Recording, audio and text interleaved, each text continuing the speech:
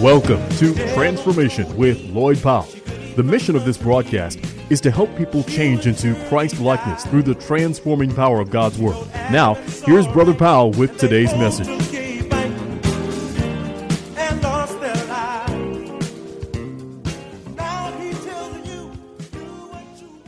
I heard on the news this summer, somebody had bought a lottery ticket. And I don't advocate playing the lottery. But somebody had bought a lottery ticket and won like a I don't know how much it was, but it was a big lump sum, millions of dollars.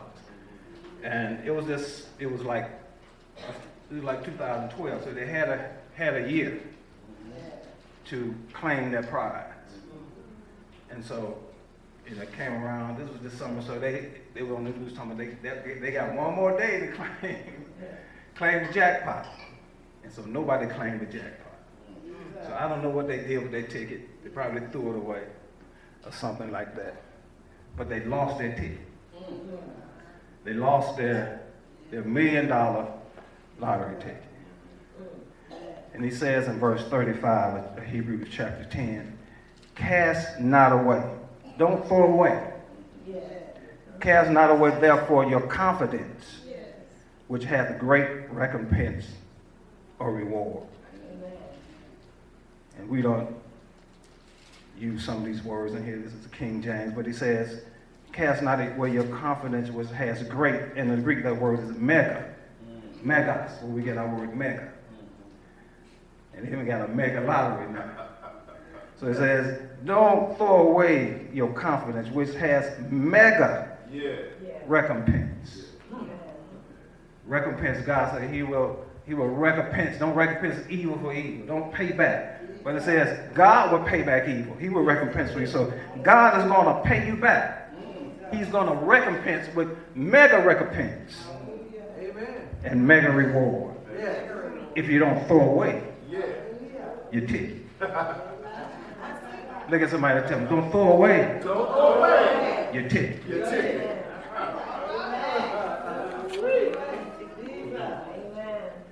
Somebody crying about what we don't have, and I'm struggling trying to make it, and they somewhere sitting on a multi-million-dollar lottery ticket. Don't throw away your ticket.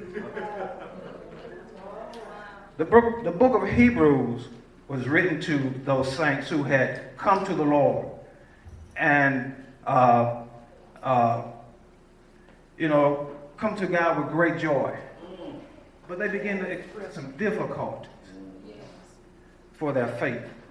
And so the writer of the Hebrew text began to write to them concerning their what they're doing. They wanted to go back to the law, go back to the old way. And he's saying, wait a minute now, you don't want to go back to that, because this is a better covenant. This is a better priesthood. It's better over here. I know you're having troubles, but it's better over here. And let's look at Hebrews 10, and let's start at verse 1. It says, for the law having a shadow of good things to come, and not the very image of the things, can never with those sacrifices which they offered year by year continually make the comers thereunto perfect. So it said the law was a shadow. That means it was a picture of what was to come. If you ever had a house built or had a building constructed, maybe you were part of a church building campaign. And so they would draw a blueprint of the house. They would draw a picture of the house. And that picture is to let you know what's coming. The picture is to hold you and to keep you until the house is built.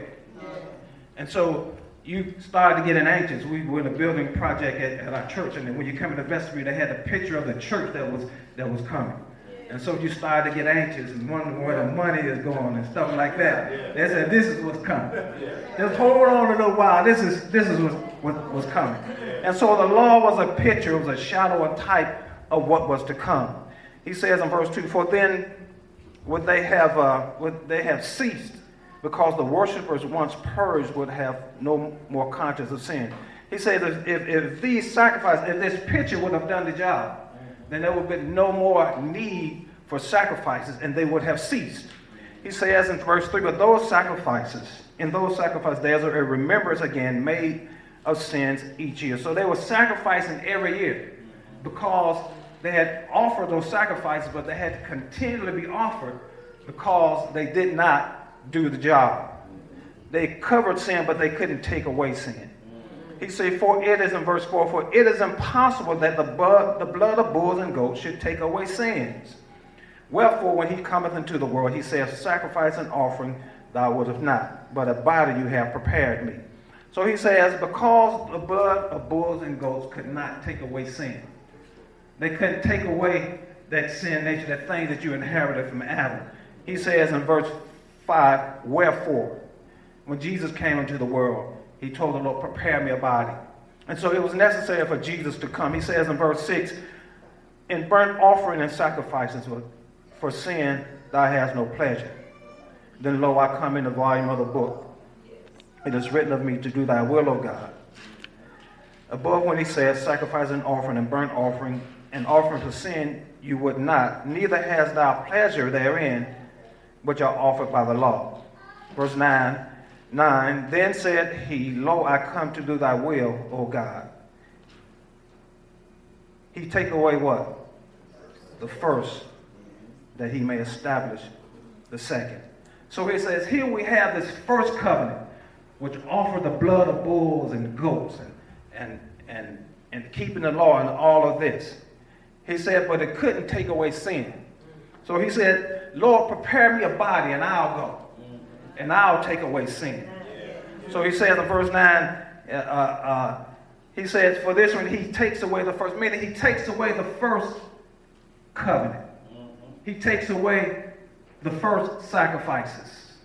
He takes away the first that he may establish the second. Remember, the first was shadows and types. They were a picture of what was to come. They just held you until Jesus showed up. Amen. They kept you, they preserved you until Jesus showed up. And so once Jesus showed up, it's time for the first to be set aside so that the second might be established. I'm going somewhere. Just bear with me a little bit. Tell somebody on the other side, don't throw away your ticket. I'm coming now. Just bear with me a little bit. He says in verse 10, by God's will, we are sanctified through the offering of the body of Jesus Christ once and for all. Now he talks about these other priests, how they offer these sacrifices day by day on a daily basis, continually. Continue to offer these sacrifices. But he says it was the will of God in verse 10 that Christ would offer himself once and for all. So remember, I told you it was a shadow, it was a picture that pointed to what was to come. So when he came, in a body, when Jesus came, he offered one sacrifice, and he put an end to the old sacrificial system by this one sacrifice. He says in verse 11, and every priest standing daily, ministering and offering oft times the same sacrifices which can never take away sin. They offer these things over and over again, and they can never take away sin. There was a guy when I was a kid, I don't know what he had, but he had some type of patch, something, his eye was blue, his skin was blue. It was just a patch around his eye. It was just blue around there. I don't know, my sister, I was talking to her a couple weeks ago. She told me about it. He's still living. But he just had this patch. I know the guy, he was older than I was, but I know the cats was talking about it. You know how when we get together on the court and stuff, they look around, need something to talk about. He was the subject of discussion. But I don't care what he might have done to make that thing, his skin color or whatever, underneath there, if he put on makeup or something, it was still there. Michael Jackson had a skin disease. He put on white makeup. He wanted to be white.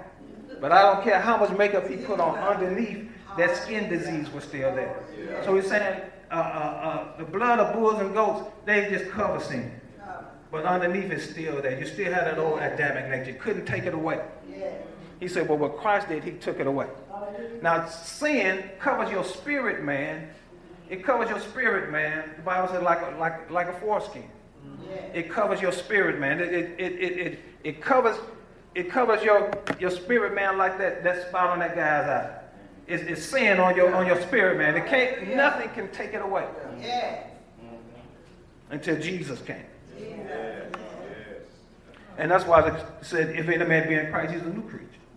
All things are passed away, all things are become new. Your spirit is born again. Your spirit is different. Even though you still have sin in your body.